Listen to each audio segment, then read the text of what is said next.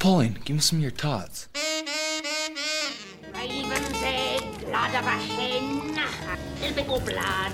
I ate his liver with some fava beans. A nice Chianti. Combo, pan fry, deep fry, stir fry.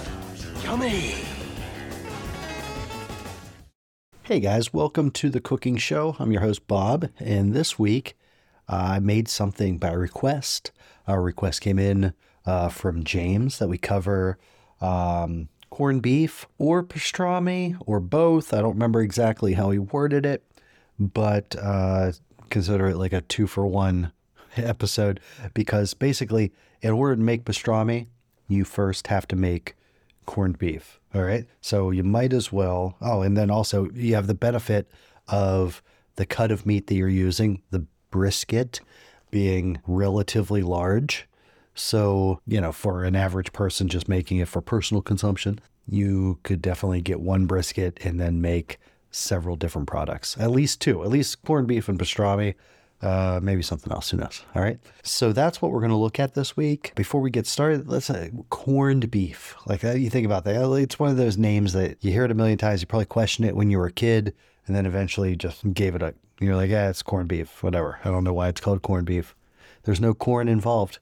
I believe the prevailing story is that etymologically, corned beef is descended from a Germanic word, kernam, Kernam, something like that, which if you think about it, it would serve as the preceding word for kernel, Kernal.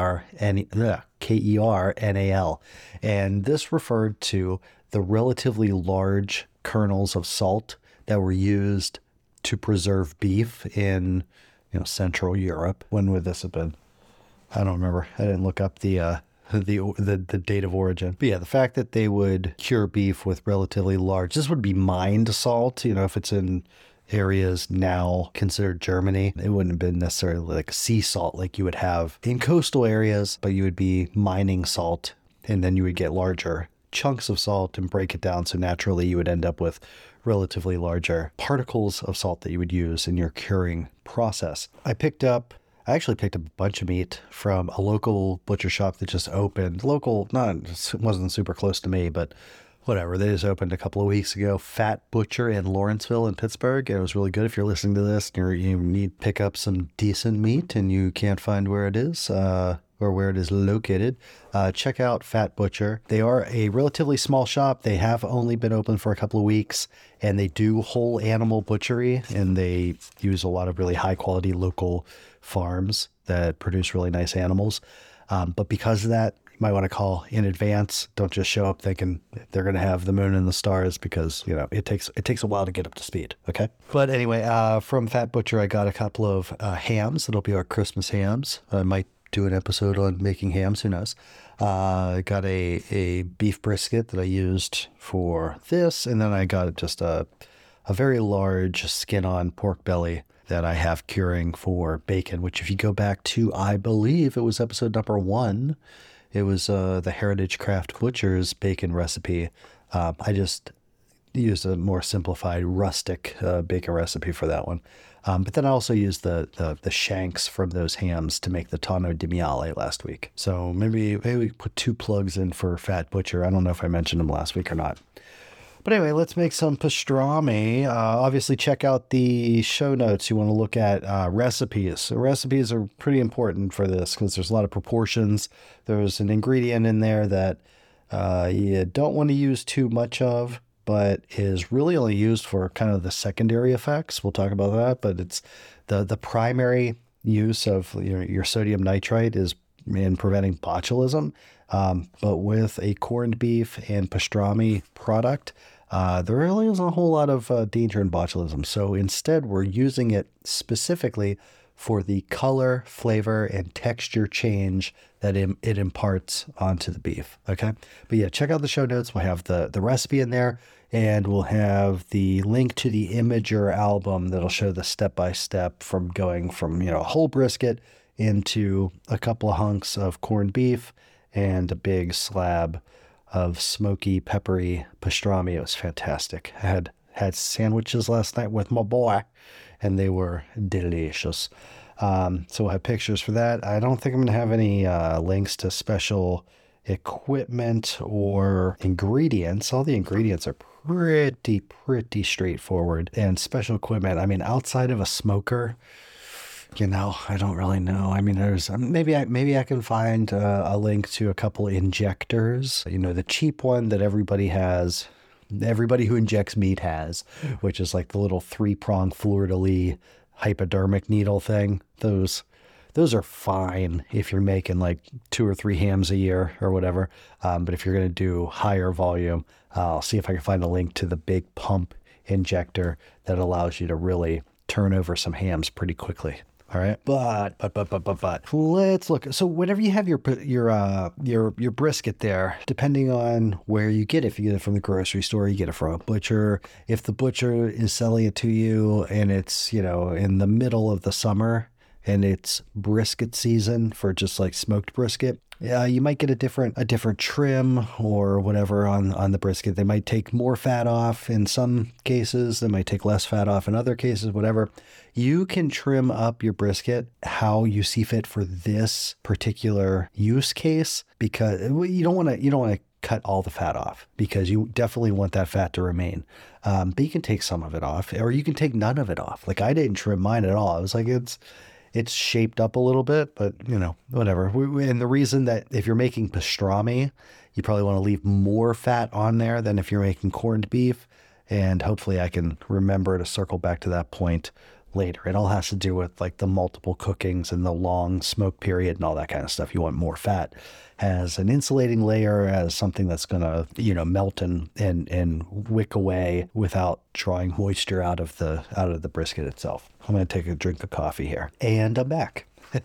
All right, so I'm not going to talk too much about the quantities of things for making the brine, because the quantity of brine that you make is really going to be dependent on a number of things. One, how big is your brisket? 1 gallon of brine is fine for some briskets. It's fine for some partial briskets if you just get like the flat or the point or whatever. But I think you'll find that 1 gallon of brine is too little brine. It's not enough. Then you can make 2 gallons of brine, and that might be fine, depending on the second variable, which is the vessel that you're going to be corning your meat in. Are you using a big 5-gallon bucket?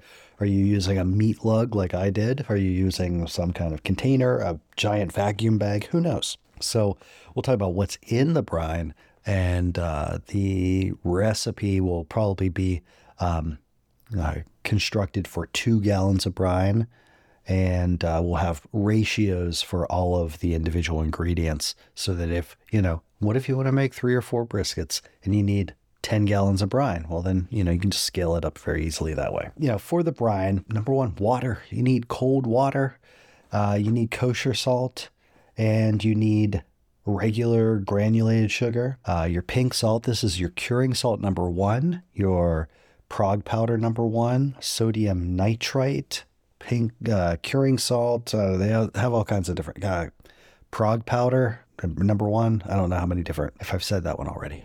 Anyway, you need that. Pickling spice, which will, right after we run through these, we'll go through and talk about what's in the pickling spice. You can just buy pickling spice at the grocery store, but if you have a really well-stocked spice cabinet, spice rack, spice larder, whatever, you can mix it up on your own. Dark brown sugar, honey, and garlic. I use granulated garlic. And let's look at what we used in our pickling spice. All right, pickling spice. Pickling spice was the spice girl that didn't make it into the videos in the late 90s because she had a sour disposition. I shouldn't do jokes on this podcast. Okay. Black peppercorns, whole ones, mustard seeds, hot pepper flakes, chili crushed red pepper flakes. What are they called? The things in the shaky bottle at the pizzeria, allspice berries, cinnamon sticks, bay leaves, cloves, ginger. Some of these pickling spice recipes will say to use coriander. I specifically omitted coriander from the pickling spice because 2 reasons. One, the rub on the outside of the pastrami is like 50% coriander. So throwing a half dozen coriander seeds into a couple gallons of brine for 3 or 4 days is not going to change the flavor of the underlying meat enough for it to be detectable later. A lot of these flavors are going to be very subtle in the corned beef, and then they're going to be completely blown out in the pastrami, because the pastrami has a secondary step of smoking for hours and hours and hours and hours and coating the entire outside of the surface of the meat with black pepper, coriander, and in some cases, a bunch of other stuff.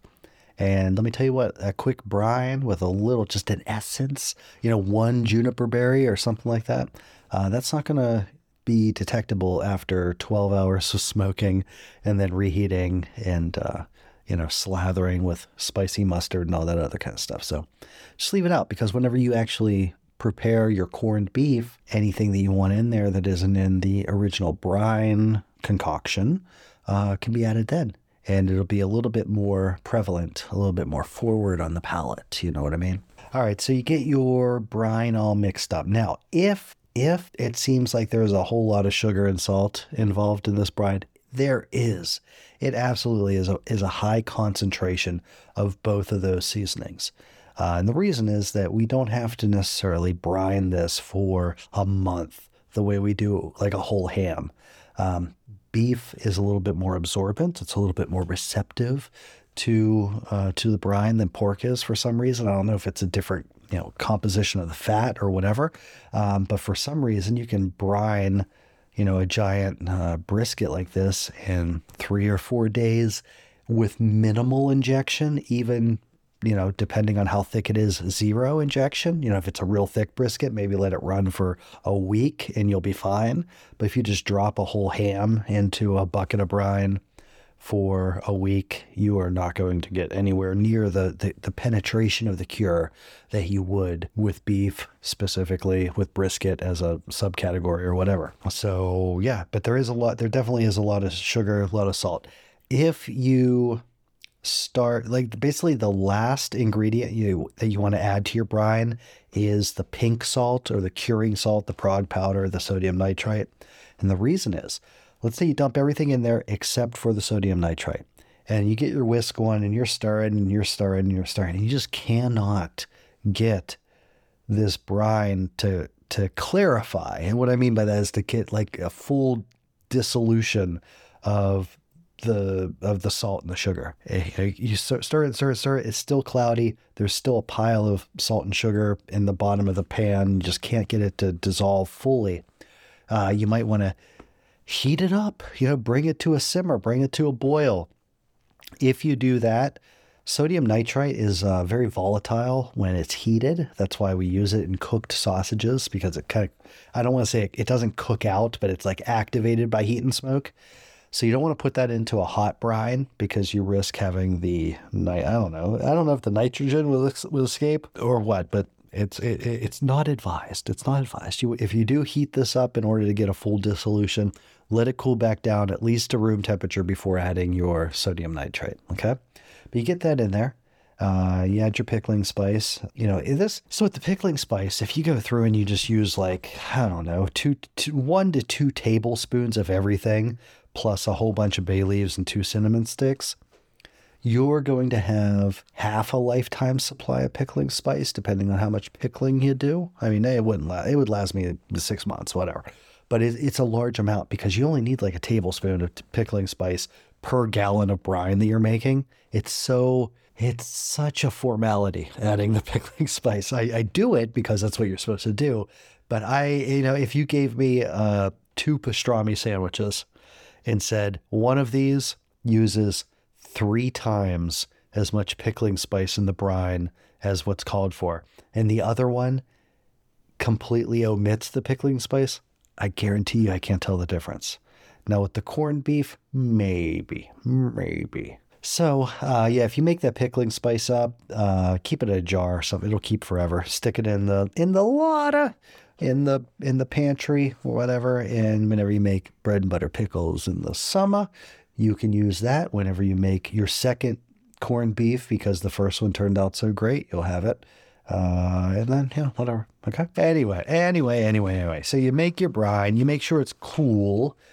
Room temperature would be the absolute warmest that you want it. I think I got everything to dissolve, and I had it going at a good, cold water tap temperature. At this point, you need to have a vessel for storing your beef while it is brining. Ideally, a 3-gallon, half-size bucket or a 5-gallon bucket, preferably with a lid, but you can put saran wrap over it, whatever, would work good because it's high and narrow. So you get your meat in there, and when you pour your brine in, it's going to come up really high on the meat itself. 1 gallon probably wouldn't work. I was thinking I would need 2 gallons. I thought I had an extra bucket. All my buckets are occupied with hams. So that wasn't going to work. So I ended up using a meat lug, which is wide and low. So I ended up having to make a couple extra gallons of brine after I took my pictures. My brisket was fully submerged, even though in the photos it looks like it has a nice little island poking out of the surface of the brine. But anyway, get that into your vessel and pour your brine in. If you need to make more, just do the thing. Don't try to cut corners. Don't just fill it with regular water. You'll dilute the brine too much. It won't penetrate as far into the meat, the fat, as you want it to. Make some more. Make sure you have that covered. And then ideally, you put it in the refrigerator. However, not everybody, certainly not me, has room for a 5-gallon bucket or, God forbid, a 23-liter meat lug or whatever that thing is in the refrigerator.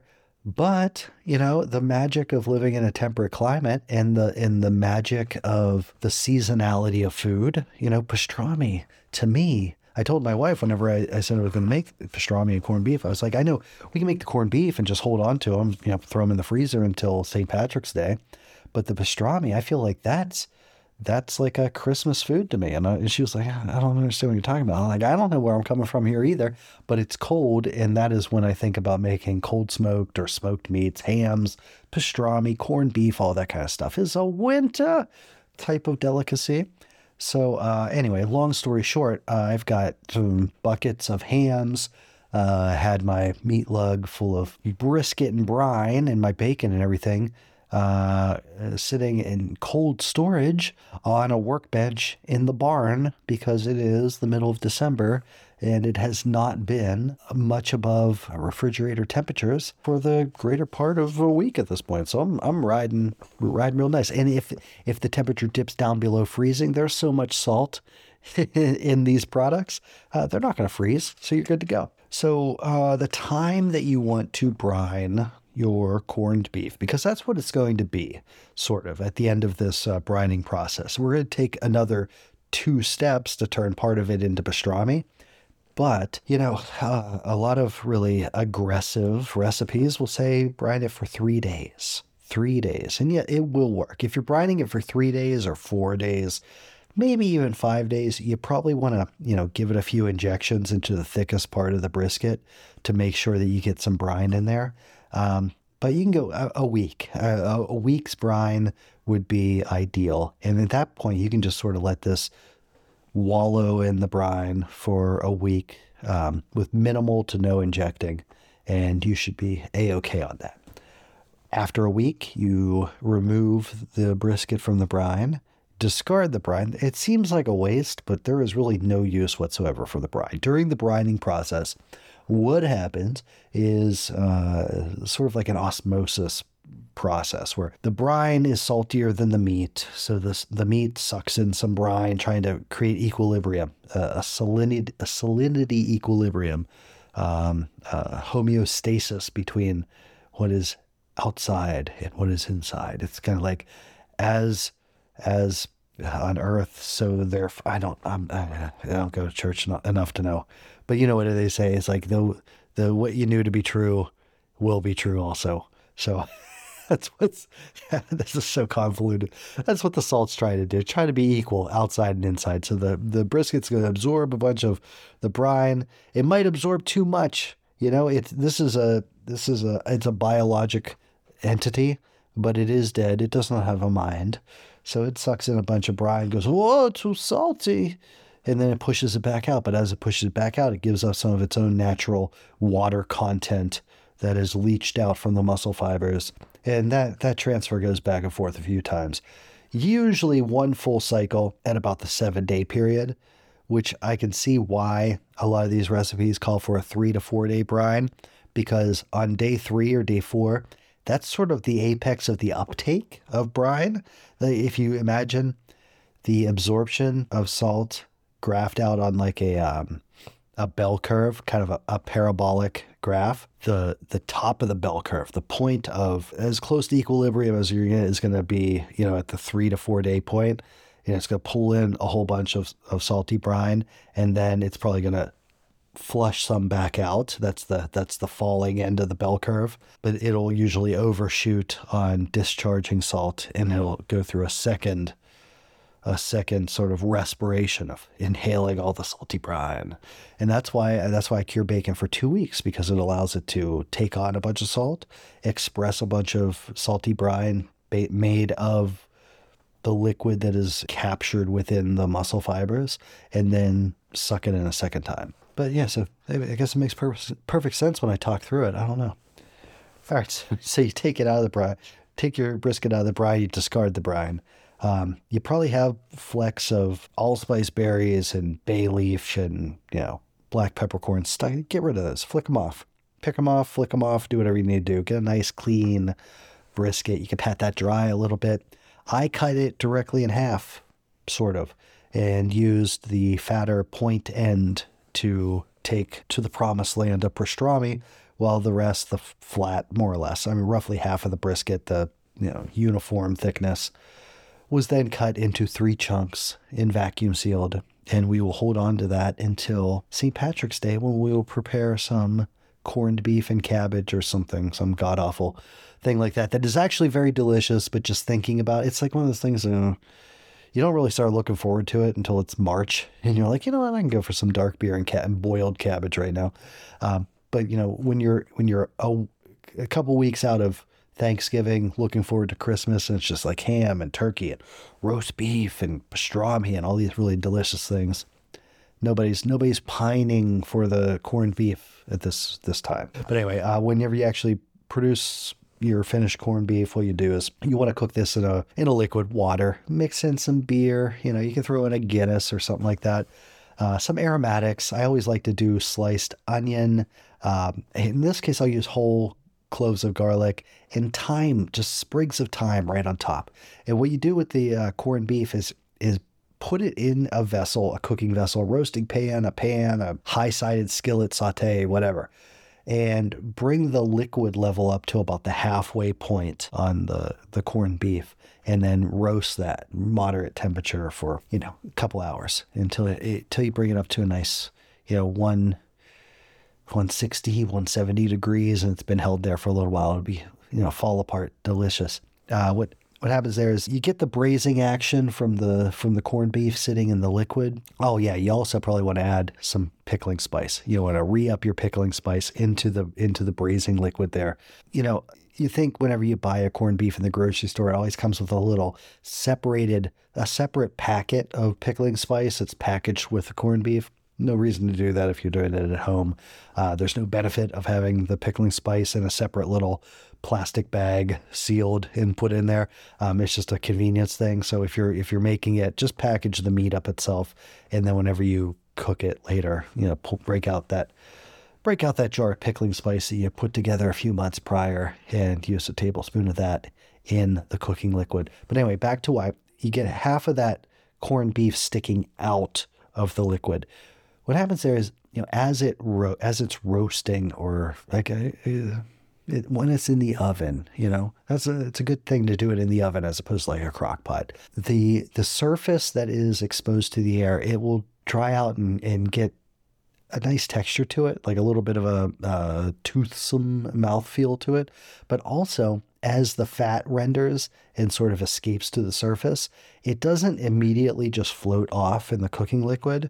It stays in contact with the top of that corned beef, and you get like a basting effect, and you get the mixing of the sweet, salty, rendered fat flavors from the interior, mixing with, the aromatics. If you put beer into the cooking liquid, you have the pickling spices. So the pickling spices are generally imparting flavorful, volatile oils to the cooking environment. So like if there's clove and mustard seed and all this stuff, there are flavorful oils in those seeds or in that material that will loosen up whenever they're heated. They'll thin out and they'll start being more energetic and running around.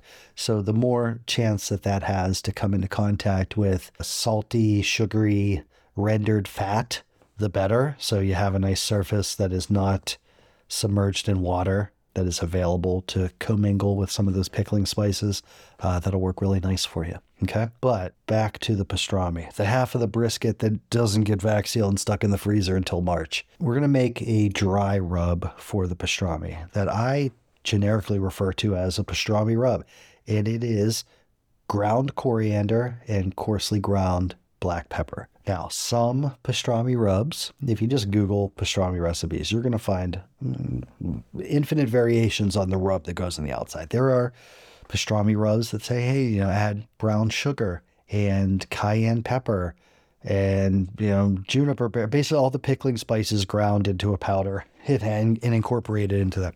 I don't find a lot of that other stuff to be necessary. In fact, I like sticking to like the canon of flavor here, which is black pepper and coriander. And the reason that I left the coriander out of the brining liquid was because I only had a tiny little jar of coriander and I wanted to use it for the rub here. But I made up the whole story about how it would blow out the flavor, but really there's no downside including it. When you're brining it, you just might not actually detect the flavor on the back end with the final product, but I only had a little bit of coriander. That's why I used it for the rub. So anyway, that rub. Now, this rub is important. Number one, it's big shot of flavor.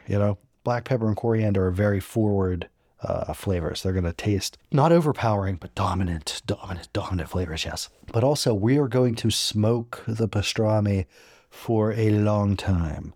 And the rub is going to fulfill two obligations during the smoking process. One, the rub itself. If you think about, you've seen these pictures of like the tip of a hypodermic needle or the edge of a razor blade under an electron microscope, and it's like this alien landscape of cliffs and valleys and shards of metal flying off here. It looks chaotic, and you think, man, from the macro level, this is a precision instrument. This is the sharpest needle, the sharpest blade. But then whenever you look at it up close, you're like, oh my God, everything is just, cedar shakes. Well, that's sort of what we're doing to the surface of the pastrami. We're creating a lot of texture and a lot of extra surface area, because as the smoke flows over the surface here, we want it to catch on every little shard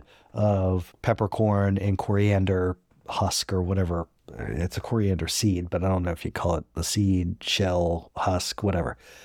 You want the smoke to hit as many little particles as possible. And by having these, strewn around the outside, you create a good environment for holding and slowing down and capturing the smoke on the surface of the meat. Secondly, as we smoke this, it's going to very slowly come up to temperature. The smoking process is very gradual. As you do that, the brisket is a very fatty cut of meat, and we're using the point end of the brisket, so it's even fattier. As it heats up, that fat's going to render, and it's going to seep out of the surface. And having a lot of desiccated plant matter, that's what it is, right? Peppercorns, coriander seeds, they are dry, woody seeds that are just plant matter. They're very absorptive. As this fat comes out and it's pulling with it, salty, sugary brine, honey, brown sugar, white sugar, kosher salt, all this delicious stuff. And as it comes out to the surface, that powder, that rub, that gritty plant matter on the outside is going to absorb a lot of that fat. It's going to slow down its transit. It's going to, it's like a sponge for flavor, and it's capturing flavor from without and from within. It's beautiful like that. It is that intermediary point between, the world at large and the corpus of the meat itself. It's taking smoke from the environment and it's mixing it with really delicious beef fat and everything else. So the smoking portion and the rub, those are the primary differentiators between the pastrami and the corned beef. Underneath, though, it's like you pop the hood on a Lexus.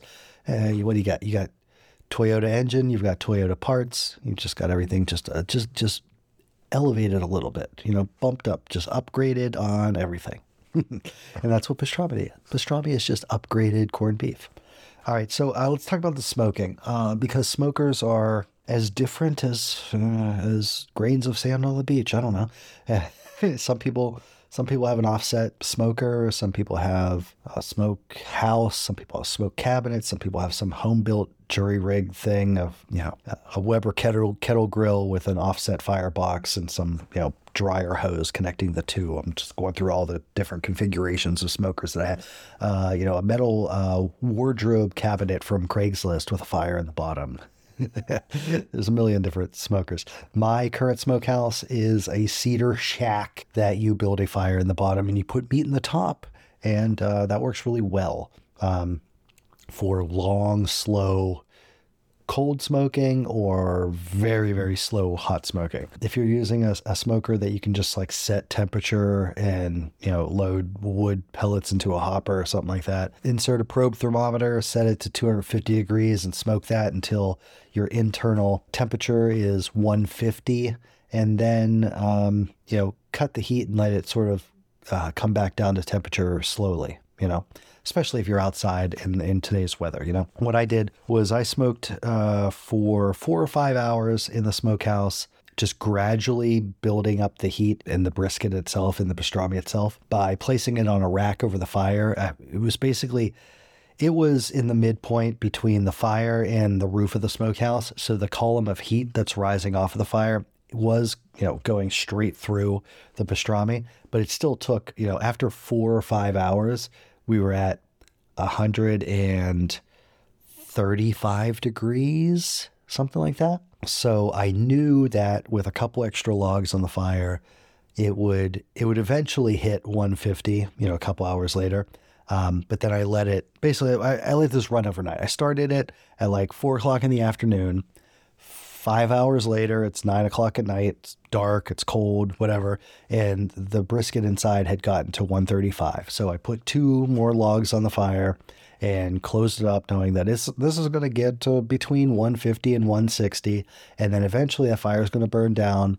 And by morning, it's going to be back down to refrigerator temperature because it's, 35 degrees outside.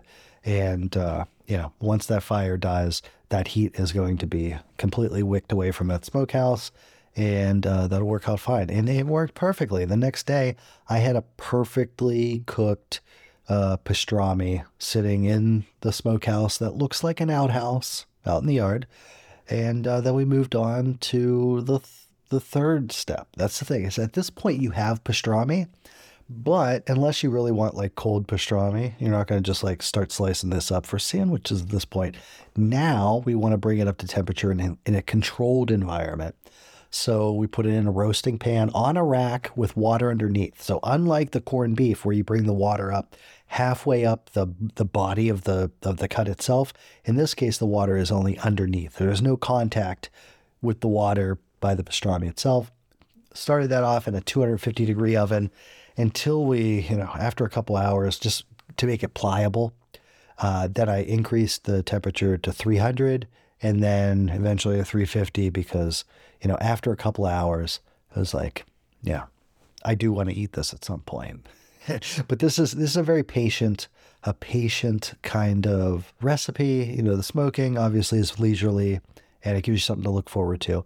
And then whenever you actually reheat it, you want to do so very slowly, very gently. Bring it up to 150 degrees again, and then get it out. Let it rest for a little bit, and then slice it as thin as you can. Now, Are you going to be using a brisket knife or a carving knife? Do you have a slicer? I don't know. If you have a slicer, I'm very proud of you. If you're just using a knife, you can get really good results. It's a fairly rustic, cured, lunch meat type of product. So, you don't want to cut giant chunks of it off, but you don't have to do it paper thin or anything like that. Now, traditionally, as I understand, I've never been to New York City. I've never been to an actual Jewish deli. Maybe next summer I'll make it a point to go to a Jewish deli. But from what I understand, the traditional pastrami sandwich is pastrami, a good spicy brown mustard, and rye bread. The end, And then obviously, the whole trope is that, you get 6 inches of pastrami between 2 little thin slices of rye bread and a bunch of mustard on there. I'm not making tourist sandwiches. I'm just making it reasonable sandwiches for myself. In some cases you might want to add a cheese. And if you do, may I suggest like a Swiss cheese or a German cheese? I used a Jarlsberg, nice melty Swiss style cheese with big holes in it. It was wonderful. You could throw some sauerkraut on there if you wanted. You could even maybe put caraway seeds into the mustard on it if you really want to get wild. But, simpler is better. I definitely wanted the cheesy component though, because man, there's something about hot smoked meats and melty cheeses that I was like, oh boy. And then you throw mustard in there. Hola mola. But anyway, yeah, it was really delicious. Oh yeah. And also I used my bread and butter pickles from, I don't know what episode it was, a few back. It was the weird little midweek one that I did because I was like, hey, let's show people how to make pickles. So I used those, and in the sweetness, the sweet and acid cut the smoky and the salt and the creaminess, the cheese and the spiciness of the mustard. Oh my God. It was perfect. It was the perfect symphony of flavors in your mouth. And I would be remiss if I didn't point out that the unsung hero of flavor in pastrami is the actual beef fat that is in the brisket. Okay, it is beef fat is something else. I'm a big fan of pork fat. I am a pig man by trade. I am a pig man at heart. But beef fat is really wonderful, especially whenever you add a smoky component. In fact, I believe in one of my favorite cookbooks, Charcuterie, The Craft of Salting, Smoking, and Curing by Michael Rollman and Brian Polson. I believe that Brian Polson says of his hot dog recipe that like beef fat and smoke are the two like primary flavor ingredients or components, which really makes sense. I mean, whenever you taste and I hate the word, but the unctuous texture of gently rendered beef fat and salt and all these other wonderful flavors, man, it'll just knock your socks off. It is really good. So that is corned beef and pastrami, two wonderful cousin charcuterie items. I would whether they be cousins or stepsisters, stepbrother, half brothers. I don't know. We might be belaboring the metaphor. I'm not sure. But yeah, that's that. So definitely check out the pictorial of making this pastrami and corned beef, the recipe and of course, because we're making a brine, it'll be like the proportions, or maybe I'll do the brine based on 1 gallon. And if you have to scale it up, if you do 2 gallons, just use double everything like I did. If you use 3 gallons, use triple, whatever. And that way also, if you make 2 gallons of brine and you realize, like I did, I was like, this isn't enough, then you make an extra gallon or extra 2 gallons. You just look at the recipe and you're good to go. It's tempting to do it by ratio, saying like, oh, you're going to use 8% of, this. But then it's like I know I'm making this in iterations of a gallon. So if you give me the recipe for 1 gallon, if I need to make 5, it's a lot easier just mentally multiply everything by 5 than, 5 gallon, then multiplying everything by 0.08, 0.0025, yada, yada, yada, yada, yada. So that's what we'll do. Thanks for letting me talk my way through that and come to a reasonable solution for us. Okay. So check that out. This is 1 week from Christmas, so I ought to get working on next week's episode so I don't have to actually be doing all this work on Christmas night. I think we'll just do a basic primer and overview of how to make a ham, because I've got 3 of them over there that I can use for pretty pictures, and I have to smoke them this week anyway. So a little preview. Next week's episode will be ham. Spoiler alert. All right. Have a good one. Thanks a lot.